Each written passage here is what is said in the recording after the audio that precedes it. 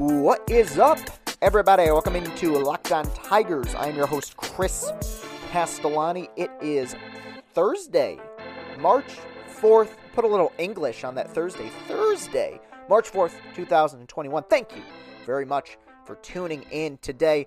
Today is a crossover show. I'm going to spend a part of the next two shows doing a crossover with my new friend Jeff Ellis, host of Locked On Indians. We talk about that organization extensively, where they've been going, what's been going on with them. I didn't talk a whole lot about the Callaway Francona stuff because I just wanted to focus on baseball. I had to cover that enough. We talk about the Lindor trade, talk about where they're going, and ultimately he gives me a little prediction about where he thinks the Indians will finish in 2021. That will be in two parts.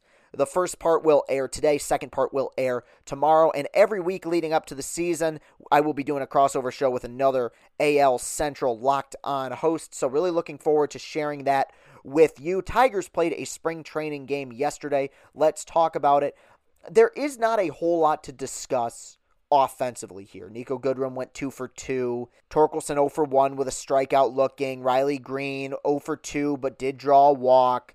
Isaac Paredes seems like he's making good contact. There was one weird thing, and that's that Eric Haas, a catcher, who's been a catcher his whole career, was put in left field at one point, so it looks like AJ's really trying to push the utility player stuff. Where I want to focus today in this first segment is on the pitching, because Daniel Norris started, went 2 innings, faced 7 batters, looked really good, 2 scoreless innings, 2 strikeouts. It is so weird what's happened to him.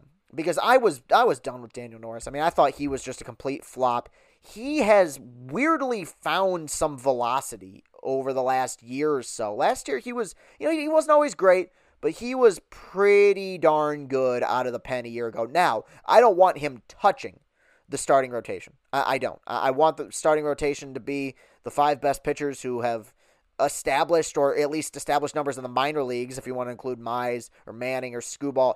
I think this is a guy as a lefty with his stuff. He just works better as a mid-reliever, long relief kind of guy. I think that Hinch could really do some neat things with him as maybe an opener if they want to go that route, or maybe as the occasional spot starter, but as an every 5th day starting pitcher going 5-6 innings. I don't want that. I'm not a fan of that. I prefer to have him coming out of the pen. With that said, he looked very, very good yesterday. The stuff is just sharper, because that's what was weird about Norris, is that when he came to Detroit in 2015, I remember being like, man, this guy's stuff is electric. Like, he was part of the David Price deal, and I saw, like, that kind of David Price build, David Price kind of athleticism in him. I'm like, man, this might end up being a great trade.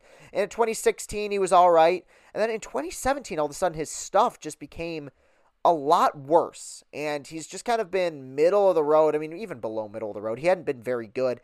Then all of a sudden last year out of the pen, it seemed like he'd started to find it, and hopefully that continues. The issue with him has always kind of been his mechanics. He's always been a bit of a wild man. I hope he finds something again. I really do, because that would be nice to at least get something, good Lord, out of the Price deal. And I'm not counting Boyd, because he had a 1 year where he had 250 strikeouts or whatever it was. I think it was 240 something. Buck Farmer got roughed up. That's a guy I'm not really worried about. I can't believe I've said this, because I probably made the guy into a meme so many times, but Buck Farmer is a professional major league pitcher. He is. So, like, what he does in spring training, it does not impact me. He is a veteran guy going out there and doing veteran things, trying to make adjustments. He's going to earn his spot in the bullpen, and he should. He's earned that right. He's been good enough here over the last several seasons. Him struggling yesterday, trying to get that slider over, which he's been really trying to develop. He said on the broadcast to Dan Dickerson that he believes that his fastball changeup combo was getting a little bit predictable a season ago. He did struggle. They talked about that on the broadcast. Dan Dickerson, so great to hear his voice yesterday for the spring training game, talked all about that. But the one guy I wanted to hone in on who pitched yesterday, one of the Tigers' big prospects, was Matt Manning. Matt Manning, one of the highest rated prospects in baseball, did not see any major league action a season ago. Pitched 2 innings yesterday, 2 innings, 1 hit, no runs allowed, no walks, and 1 strikeout. I've been afraid to kind of give my opinion on Matt Manning over the last year or so. I have never denied that he has maybe the highest ceiling in the organization. He has the hardest fastball in the organization. He has a live arm, and he's cleaned up his mechanics. I've acknowledged all of that. With that said, outside of impressive double-A numbers and a firm fastball, I've never seen anything out of Matt Manning that has made me say that guy's clearly ready to pitch in the major leagues. Every time I've seen him pitch against major league talent, he's thrown 100 miles per hour. That's neat. But he got roughed up. He was giving up doubles and hard-hit singles and home runs. Yesterday to me, and I've seen the footage now, thankfully, somebody shared it with me, was by far the best he's ever looked, in my opinion. The mechanics are refined. They're clean. He was repeating his delivery. Fastball was maybe down a tick in velocity, which people are freaking out about, but 93 to 95, I'm not worried about that.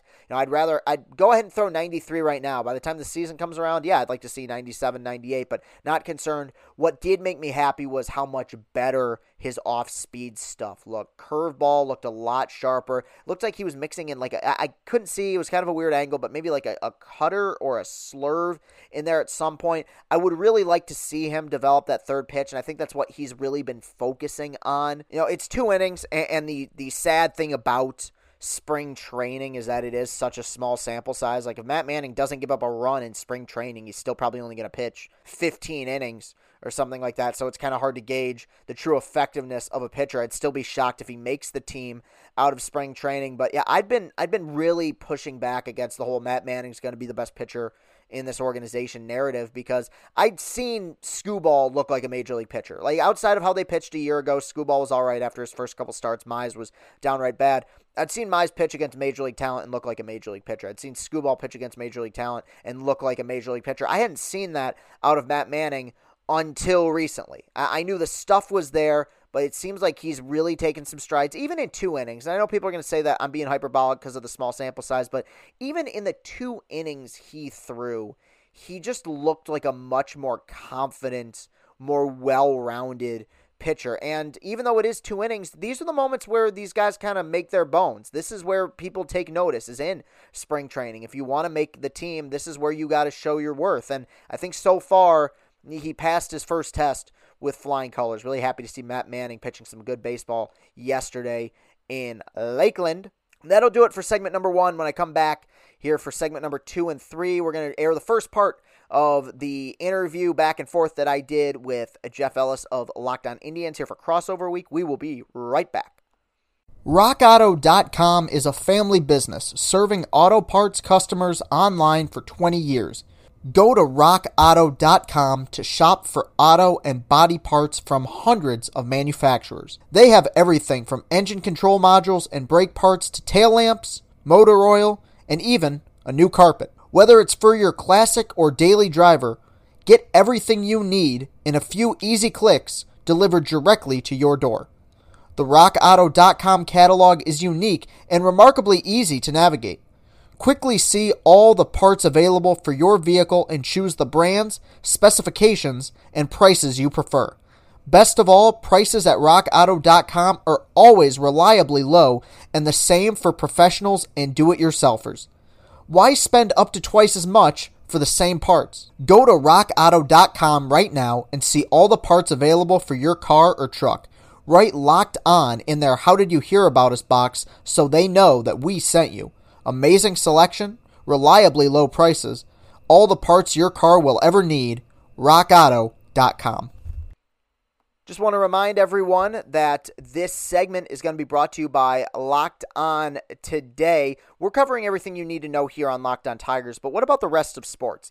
Now, the Locked On Podcast Network has you covered there as well with Locked On Today. It's hosted by the great Peter Bukowski, and it's all the sports you need every morning in under 20 minutes. Subscribe to Locked On Today wherever you get your podcasts. And we're back, everybody, for segment number 2. Let's jump right into it. Looking forward to sharing this little fun interview that I did with Jeff Ellis of Locked On Indians here for Crossover Week. Thank you very much, everybody. Hope you enjoy that, and we'll be right back here at the end to wrap things up. Welcome in, everybody. As I stated at the beginning, it is a crossover week, and the first crossover show that we are doing this week for the AL Central is a organization that is admittedly very near and dear to my heart, and that is the Cleveland Indians. We are joined today by the host of Locked On Indians, Jeff Ellis. Jeff, how you doing, buddy? I'm doing well. I know these are supposed to be rival teams, and there were parts where I dislike the Tigers, but I got to say, as a near 40-year-old, Old Tiger Stadium has a special place in my heart. Went there so many times. Still a place I think back to and enjoy. So Detroit, also an organization with a special place in my heart. So this should be a fun one. For sure, for sure. And it's I think I said this after the Tigers hired AJ Hinch, is that the Tigers right now, over the last several years, have become one of the more likable organizations in baseball. And the reason for that is when you look at the record that they've put up against your Indians and the record they've had against the Twins and most of the other teams that they've played, you become pretty likable when you're going 15-4 against a baseball team year in and year out. But I did want to talk about the Indians a little bit on here because I think that there are some parallels between what may be starting up in Cleveland here and what the Tigers have been going through over the last several years. And that is kind of that dreaded word of rebuild. The Tigers hit that reset button later than they should have. And I've gone on about that ad nauseum, so I won't bore you with it, but it was midway through 2017. The team was struggling and they hit the reset button with Verlander being gone and Upton and JD Martinez, Kinsler eventually gone. And they traded away a whole lot of top end talent and got back very little for it. But I guess you look at where the Indians are. This is a team that by all accounts will still be competitive this year. I guess just to start off, what in your opinion, what's the outlook right now? Like, do you believe that this is a team that has the intention of competing for an American League wild card spot? Or is this just kind of the time's going to dwindle down and then we're going to start trading away some more prospects? I mean, what's kind of the general mood of the fan base, I guess? The mood of the fan base is one thing. It's been, obviously an off season with, I am very pro getting a new mascot, but for many people, it's like between the mascot change, the Lindor trade, the cutting of payroll, and the, just the recent stuff that is coming out of there that we have both handled on our podcasts with Mickey Callaway. The general mood is very low. And the Indians have always kind of struggled. They've always been kind of the third place team in town as long as there's been three teams. Mm-hmm. And with the Browns finally not being a complete doormat, I think they're, even at 30, I think they'll fill the 30%, but it's going to be interesting to see at what point they do not fill.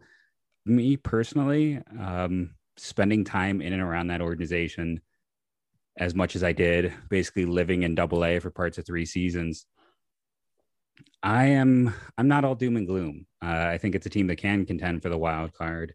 The pitching staff is built up well, and they have depth that is still the envy of most teams. They're going to have 3 to 4 arms sitting there in AAA who would be 4 or 5s, at least 5s for, I would argue, a third of baseball. So they have that depth, and the lineup is actually, call me crazy, I think it might be better than last year. I know people are out there saying, how can that be? But when you look at some of the chances for players maturing, especially by the mid-season point when they're going to call up some of these prospects, having added Eddie Rosario, I'm not ready to, I don't think they're close to rebuild. They've never wanted to rebuild. It's the same reason they never went all in. I wanted them to go all in multiple times, but that's not their belief. Their whole thing is once you make the playoffs, anything can happen. Their best postseason run was when most of their pitching staff was hurt. Right. And they just want to keep getting there because if you can squeak in, magic can happen. And that's basically what they're doing. And when you look at farm system ranks, I think Keith Law was the high man on them. He put them like 3 or 4, but they're in, a top 10 farm team while being a team that's been contending since 2013. That's weirdly impressive. But I think they're just going to keep trying to do this. And yes, it does help when you trade away 3 stars in the last 2 years. Mm-hmm. But in all of those trades, it's like you go back and you look at the Bauer deal, they didn't net a top prospect. You look at the Clevenger deal, I don't think there's anyone who made all 3 of those deals, while they provided players that I'm higher on than others, none of them netted like the gold stud prospect. They netted useful players that I think will help. But it is it's interesting to see how this season will progress. But I still think they'll contend. I mean, I have, the Twins fans would eat me alive for this, but I mean, I still have concerns with that Twins pitching staff. I think they are just as vulnerable as they were a year ago. I think the White Sox look to be the class. What's your take of this division? I mean, I've been big on the White Sox for a couple years now. I just think they are, to me, the antithesis of how the Tigers have gone about things, where that was a rebuild that was perfectly timed, and they traded all these star players when their value was highest with Sale and Quintana and Eaton, and the return they got back was excellent. I thought they took massive strides a year ago. I think that lineup is ridiculous. And, there's that kind of mystery box of what happened with the manager there and bringing in La Russa, and that is going to stir up some controversy and should have. I'm pretty big on them. The Twins will always be competitive, at least, under their current regime, but they're another team. And I feel bad saying this because I'm friends with Nash Walker, who does a great job with Locked On Twins, but I always have a hard time buying into them when they've gone so many opportunities without winning a playoff game. Even last year they had a golden opportunity against an Astros team that was under 500 in a 3-game set and couldn't even squeak out one. So I think they'll be really competitive. And look, with the Indians, the way I've felt about them is there is a way, and I think this is the way they're going to try to go about things. There is a way to retool without necessarily having to hit that whole reset button. Like, if you are a well-run organization, look at the current teams in baseball right now that are kind of at the top of their game. The Dodgers never tanked. The Yankees never tanked. The Nationals never tanked. Yes, there are instances like the Cubs did when Epstein got there, but the reason for that was the fact that was an organization that didn't have a lot of major league talent and had even less talent down in the farm system. You look at what the Indians are doing, I get the impression that they are going to do all they can to remain competitive, to not isolate the fan base here. And you know what? If they have a few years where they're between 75 to 80 wins, yeah, that'll be tough. But I think you look at the moves that they've made over the last several years, trading guys when their stock has been at their highest.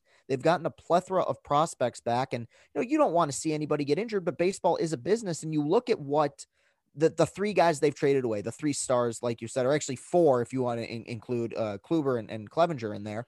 So that the 3 pitchers and Lindor, Bauer was excellent a year ago, but played, was not so great in the latter part of 2019 and is no longer a Red. Mike Clevenger will, I think, come back and be very good. I think at his best, he's a top 15 pitcher in baseball, but injured. Tommy John going to miss all of this season. Second one of those too, which is always scary. Corey Kluber pitched all of 1 inning, I believe it was, with the Rangers a season ago and is now a member of the New York Yankees. I mean, if we're talking about winning trades, it's kind of hard to, even with the kind of so-so return that some people believe they may have gotten initially, it's kind of hard to view any of those and be like, all right, well, the Indians lost that deal. I mean, I think, again, to kind of compare and contrast with my own team, it's like the Tigers traded Verlander in 2017. They got back a catching prospect in Jake Rogers, a pitching prospect in Franklin Perez, and a center fielder in Daz Cameron. Daz Cameron had a 700-something OPS in AAA a couple years ago. Jake Rogers got called up in 2019 and had a 481 OPS. And Franklin Perez has pitched, I believe, 20 innings with the Tigers since coming over there. And Verlander went on to win a Cy Young and won what was ultimately a tainted world championship with Houston. You haven't had that kind of return with Detroit. So is there kind of a maybe patience isn't the right word, but I feel like with the Indians, the other thing that they have is they've had a fair amount of success with the current regime. That is there kind of a trust within the fan base that, I know we're trading Lindor and I know there's frustration, but is there a general belief that they will be able to right this ship and within a few years they'll have a team that's back to kind of where they were 2016 through 2018 there? It is interesting because a big thing going through Cleveland Twitter about a month ago was, how do you trade, Kluber, Carrasco, Lindor, Bauer, and Clevenger? And they didn't get a single top 100 prospect because it was either MLB or Baseball America had released their lists. And the thing with the Indians, well, there's 2 things. When you look at those trades, they prioritized now. Franmil Reyes was the center of the Bauer deal. Like, to look at any other way is disingenuous. They, with adding Naylor and Quantrill, I'll stand. I think Gabriel Arias is someone they're incredibly high on, higher than most. And that's the second part. The Indians have, spending time in and around them, they look at things differently. I don't know if you looked at the group chat back when they made the Clevenger deal, but I was like in there going, you have to understand, they look at everything differently. Like, they would not want Luis Campesino, I'm terrible with pronunciations, But the catcher, who was like one of their top prospects at the Padres, I'm like, Mm-hmm. no, they're spending. This is a team with a $40 million payroll, and they're spending $8 million of it on catching because they value defense so much of that position. And they have 40 million shortstops and like 3 outfield prospects. They do things differently. They look at things differently. Their boards stack up differently. And with their deals, they do like safety. It's interesting because they draft for ceiling and trade for safety, but they also go with, when you go back and you talk about the Verlander deal, I kind of liked it at the time, even as I someone, did too. even did as too. Yeah. I was never a Daz guy. Like I just, with Rogers, I was like, he was the best defensive catcher, and all of a sudden he was hitting. But I've something the Astros have done, and I realized this as I followed prospects, is they're very good at inflating value, Mm-hmm. putting guys at the right level, and I got suckered in by that. And Perez just own set of issues, but the Indians they're never doing like a 3-for-1. They always want as many pieces as possible, so they have a better chance of hitting. They're definitely going for as many eggs in the basket. So they just do things very differently. It's like I said, you can even go back to that Bauer deal. There's a lot of teams that would have been happy to settle for, Trammell. And he was the biggest prospect in that trade. And he was one of the biggest prospects traded at last deadline. And the Indians had another chance to add him if they wanted. And they didn't, because they definitely go for the more is better approach. And it's different. It makes it, a lot of fans want splash, and that just doesn't come in the Indians deal. And when this last deal happened, I wasn't the biggest fan, but that's just because, I'm not the biggest Wolf and Green person. Those were kind of more periphery guys for me. But at the same time, someone like myself, I can sit back and be like, this is an organization who they've won like 70% of their trades over the last decade. I'm going to sit back and appreciate it. But there's, in the fan base, at least what you see in the Twitter basis, Right. It is funny how often people will get so mad and then they have to walk it back. No, I see that completely. Of course, in the moment, there's always that frustration, especially when you're trading away star players. The point you made about the Indians farm system is very true. They're a depth organization. A lot of the arguments I've gotten into with people about the Tigers farm system is like, yes, you know what? They've tanked for 4 years, and they got Torkelson out of that, and they got Mize out of that, and they got Matt Manning out of that, and they've gotten Riley Green, some really good top tier talent. The core of your farm system, like where you kind of make your bones, is not those top end guys, because any person could take top 5 talent in a draft.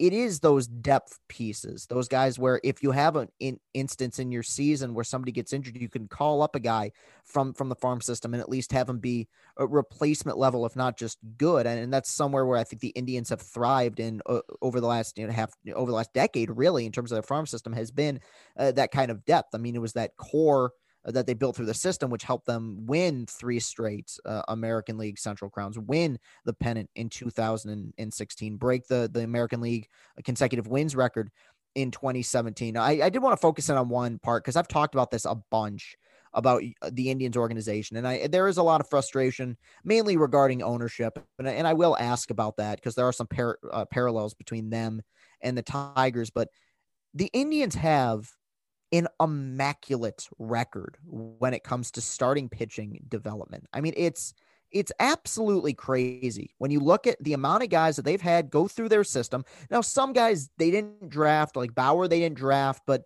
they righted the ship with him. They fixed him when he got there from Arizona. And you look at just the assembly line of pitchers that have either ranged from good, serviceable major league pitchers to all-star caliber, Cy Young level talent. My question about this is, and I've tried to ask before, and I've just kind of gotten like generic answers, but how is that? And that's the reason I think you guys are going to continue to compete for a while. How is it that year in and year out, there's another pitching prospect coming up through the Cleveland system that seems like they get to the major league, seems like they get to the movies and they're ready to go from pitch number 1? It is interesting because, you go back, Kluber was a trade, Clevenger was a trade, Bauer was a trade. And the interesting thing with this is, like, they're developing starters at this fantastic rate. And a lot of it, like, my first year where I spent a lot of time in Double A was Clevenger's breakout year. And I remember I went to Double A and everyone was like, and I went there kind of like head down because it was a bad team. I mean, the minors were very weak for the Indians at that point in general. And that team, you went there and you go, I don't know if there's going to be a single future major leaguer. And I go there and like Clevenger's third start, I'm like, okay, this guy is one of their top 3 prospects. And then I looked across at the corner outfielder for this player I'd never heard of named Yandy Diaz. And I'm like, he is also one of their top 5 prospects. Where'd these guys come from? And talking to Clevenger that year, he was like, when he was with the Angels, they gave him like a binder. The Indians instead like broke down his approach and really got to work with him on like the biomechanics and just his body and things like that. And, you know, a Tigers example of this I've talked about recently is Kyle Dowdy, who the Indians got in a trade that I kind of regret now. Like Kyle is a very intelligent guy. He's a great depth arm for the Indians, but that's Willie Castro would be a nice addition in Cleveland right now with what we're seeing with him. But he was the secondary piece along with Leonis Martin, and he came to Cleveland, and within a month he was throwing 98, 99, 100. Now the Akron gun can run a little hot, but he went other places and was throwing, and he ended up being a Rule 5 pick. He was returned to the Indians, but everyone saw that velocity jump. Now he is a solidly built dude. If you ever been around him, he is strong. He's not the person. He, you know, again, very intelligent. I sat up there with him while he would sit in the press box. They would have a lot of the guys up there. Like I sat next to Tristan McKenzie in the press box, and they're charting every pitch and they're talking about it.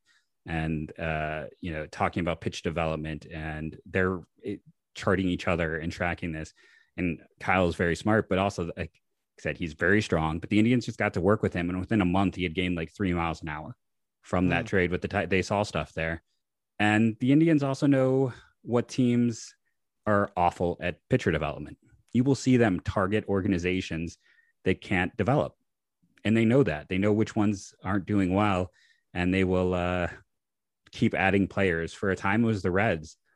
They were adding pitchers from the Reds. They were adding minor league castoffs from the Reds. They were seeing if they could find something there. And, you know, the Reds are now a phenomenal organization for that. I don't want to belittle anyone who's there. I think they're one of the best. They've gone out of their way to remedy that situation. But the Indians knew who couldn't develop, and they would target players, and they also would just sit there and look for guys and be like, okay, we think we can help them. I mean, Shane Bieber threw like 89, 90 at UC Santa Barbara. And for as much as anyone wants to talk about him, that draft class, he was the third. They took 3 pitchers, all of a similar ilk, which were control specialists, some of the lowest walk rates in the country. And Bieber was the third one of that group. Like if they thought he was going to be anywhere near now, they wouldn't have taken, you know, Andrew Landtrip before him. They might have tried to take Savali first, because honestly, Savali was higher rated in that class by most places. But they saw stuff there and they were able to work with him. The interesting other side of this, for as good as they can do with all of those starters, they have some relief pitching depth right now. But when you look at this team in terms of their ability to develop relievers, it's awful. They have not developed relievers internally. Like the one I always bring up on the show, it may not, for Tigers fans, they probably don't remember David Risky, but like David Risky is a top 5 reliever in recent Indians history in terms of WAR. You got Paul Shuey, you've got, I'm just having my brain shut down. Cody Allen, guys like that. It's for whatever reason, they can develop starters and not relievers. And the other interesting thing is they've been really bad with high school pitchers. They have taken a lot of high school arms and given them 6-figure bonuses, hundreds of thousands of dollars. And they haven't, you look at their pitching staff until Tristan McKenzie here, they have not had a high schooler that they developed in almost a decade. So it is interesting to see that regard of it. They returned to what was successful this past draft. They drafted arms that fit their mold. They had gone for ceiling the previous few years, but they went back to a very similar type. And then you go to that Clevenger deal, like Joey Cantillo is exactly that type. Like they seem to have a specific type of arm they do best with. They're trying various things, but it just comes down to, you know, they are so analytical. They sit there and they can break down what isn't working. And if a player is willing to sit down and work with them, there typically has always been improvement. It's not always foolproof. And I do think at the same time, for all of Trevor Bauer's ups and downs, I think he did foster a very competitive environment with those pitchers in the big leagues. And I do think Bauer helped. Like, I am not the biggest Bauer guy. People who listen to the podcast know that, but I think he helped. I think between him and Clevenger and Bieber, it became a contest. And one thing we know, it's like these players are competitive at everything. Through the years, as an Indians fans, we've heard about the Mario Kart, the RBI baseball team. Right. Everything's a competition. So when you get that group of guys and they're trying to develop pitches and do things like that, I think that also helps. So I think some of it is just the players themselves. Bet Online is the fastest and easiest way to bet on all your sports action. Because football might be over, but NBA, college basketball, and the NHL are in full swing. Bet Online even covers awards, TV shows, and reality TV. Real-time, updated odds and props on almost anything you can imagine. Bet Online has you covered for all the news, scores, and odds. It's the best way to place your bets, and it's free to sign up. Head to the website or use your mobile device to sign up today and receive your 50% welcome bonus on your first deposit. Bet Online, your online sportsbook experts. Before we start segment number 3 and continue with my interview with Jeff Ellis of Locked On Indians, I want to let all of you know that this segment is brought to you by Locked On MLB. Join walking baseball encyclopedia Paul Francis Sullivan. Please call him Sully every day on Locked On MLB for a unique look at the majors, both past and present, featuring exciting guest interviews, routine check-ins from the Locked On MLB Network's team of local experts, and insightful analysis of the day's biggest stories. Locked On MLB is the single best source for daily baseball talk. Subscribe today wherever you get your podcasts. Let's get back to my interview with Jeff Ellis of Locked On Indians. We're dying as fans here to figure out a way of cracking the code here. I mean, this is an organization that currently has 3 starting pitching prospects and I believe the top 25 prospects in baseball, depending on who you ask. And we saw 2 of them last year in Casey Mize and Tarek Skubal, and they struggled a bit. Skubal was all right after the first 2 rough outings. He only had 1 really bad start after that, but it did seem like there was another gear that was missing. And one of the big reasons why I was so excited about the AJ Hinch hire was I knew he's an analytically minded guy. And one of the first things he did was he went out and he got Chris Fetter, who was the pitching coach for the University of Michigan for several years, which, I mean, I don't know how much people who listen to this podcast follow college baseball, but you don't make the College World Series in the Big Ten, and you sure as hell don't do it at Michigan. I mean, they hadn't made it there since 1984, and he did it with a group of pitchers that was phenomenal. I mean, Tommy Henry and Blake Kaufman and Jeff Criswell, he did an unbelievable job with them, and the Yankees interviewed him, and there were a lot of Yankees fans that I knew who were disappointed when he wasn't hired. So, yeah, we're looking for that kind of, that kind of secret sauce, I guess, for someone to come along and find a way to develop these pitchers, because outside of Justin Verlander, and that's really the biggest issue here, Jeff, is with this organization, is outside of Justin Verlander, who, and I've made this argument before, probably in terms of pure stuff, might be the greatest pitching prospect of the last, outside of Strasburg, maybe the greatest pitching prospect of the last 25 years, and I think he could compete with Strasburg. I'm with you on that one. Yeah.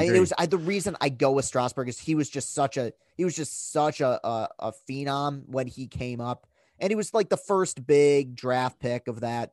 And not the first big pick, but like the first number 1 pick, I believe, of that organization. And it was such a huge deal when he got called up, but Verlander was the man. But outside of that, Porcello was all right, but went to another team and had better seasons. Falmer was with the Mets before he came to the Tigers. I mean, you can get all the prospects that you want, but if you don't have a good staff around you, good scouts, good pitching coaches, you're going to fall into a lot of wasted talent. And that's kind of the issue that the Tigers have ran into, and a team like the Indians has not. I want to transition here because I've really really enjoyed watching the Indians over the last, we're close to a decade now, but let's cap it at about 8 years, since 2013. And it's been interesting watching that core grow. And it was a team that won a ton of games and several division titles, had that amazing run in 2016.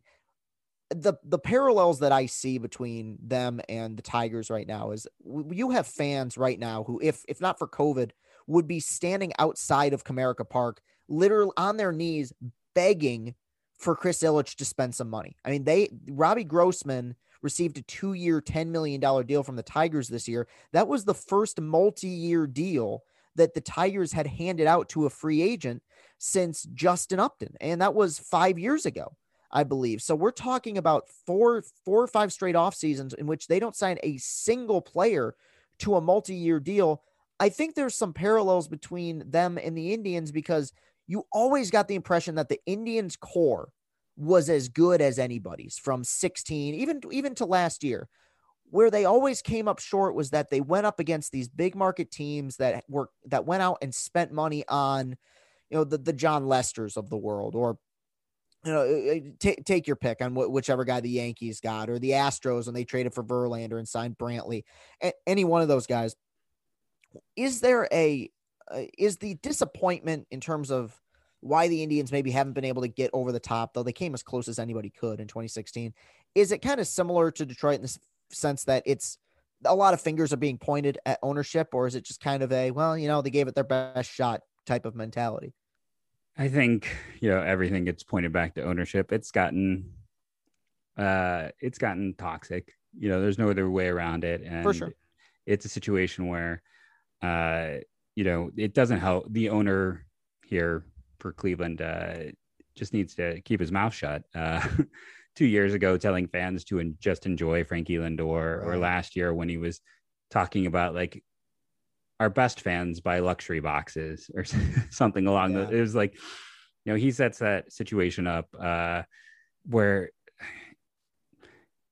as a fan of sports, I appreciate that the Dolans just get out of the way. Mm-hmm. We have seen so much meddling ownership, and it's nice to have an owner gets out of the way, but sometimes it's best if he fades in the wall. And I for Indians fans, really the story that never gets reported, and it just comes down to it, is John Sherman. Kansas City did more to hurt the Indians by losing a minority owner. And frankly, like, if the Royals don't go up for sale, there's a chance in the next decade John Sherman is the Indians owner. So it's an interesting situation for the Indians there. Just to go back to interesting. And then we're just seeing, right now, according to Spot Rack, I can't pronounce anything. That's kind of one of the running gags on the show. When you're looking at just payroll, the Indians are currently only beating the Orioles and Pirates. Mm-hmm. The Tigers are outspending them this year by a significant margin. But I do need to say, though, the biggest reason for that, they would be in that camp. In fact, I believe they would be second to last, if not for the Miguel Cabrera thank you contract that they handed out 6 years ago. But your point remains the same. There is a big contract on the books for sure still. And, I'm hoping, like I liked the Grossman deal. I know I saw some stuff in Cleveland where they were like, can you believe this guy the Indians let go got $5 million? Like, it was a way to defend the Indians. Like, you can't get free agents in this market. And it's like, Grossman's a solid outfielder. Like, at $5 million, would it have made more sense to spend like $3 million more and get Eddie Rosario? I think so. Yes. I don't know if he just gave the Indians a bit of a discount because it's going to be a chance to contend. But I guess my hope with the Tigers is that they will when the time is right. And, you talked about the wave of arms. The Pirates are, my background as a writer was I was a draft writer at Scout and 24/7 before those got rid of baseball or went away. And the Tigers, like Alex Faedo was my guy. I know that hasn't worked out, but I've loved all the arms they have taken recently. And someday maybe they'll draft a shortstop in the first round. That's always my favorite. My favorite piece of draft trivia in general is they've drafted one pure shortstop in the first round of the last 30 years, or sorry, the last 50 years, which is the quarterback of the MLB draft. And it's so odd to me that they still no shortstops. I think the last technical shortstop was Scott Moore in 2001, and he was very quickly moved to third base. But when I look at the Tigers, you hope those arms, you have, I think Spencer Turnbull is maybe the most underrated starter in baseball right now. I'm just going to throw that out there. He's got a shot. No, there's a lot of people within Detroit circles, even going back to 2 years ago, who said, you know what, he might not be as polished as a Mize or a Skubal, but there are those people who believe that within the organization, his stuff is as good as almost anybody.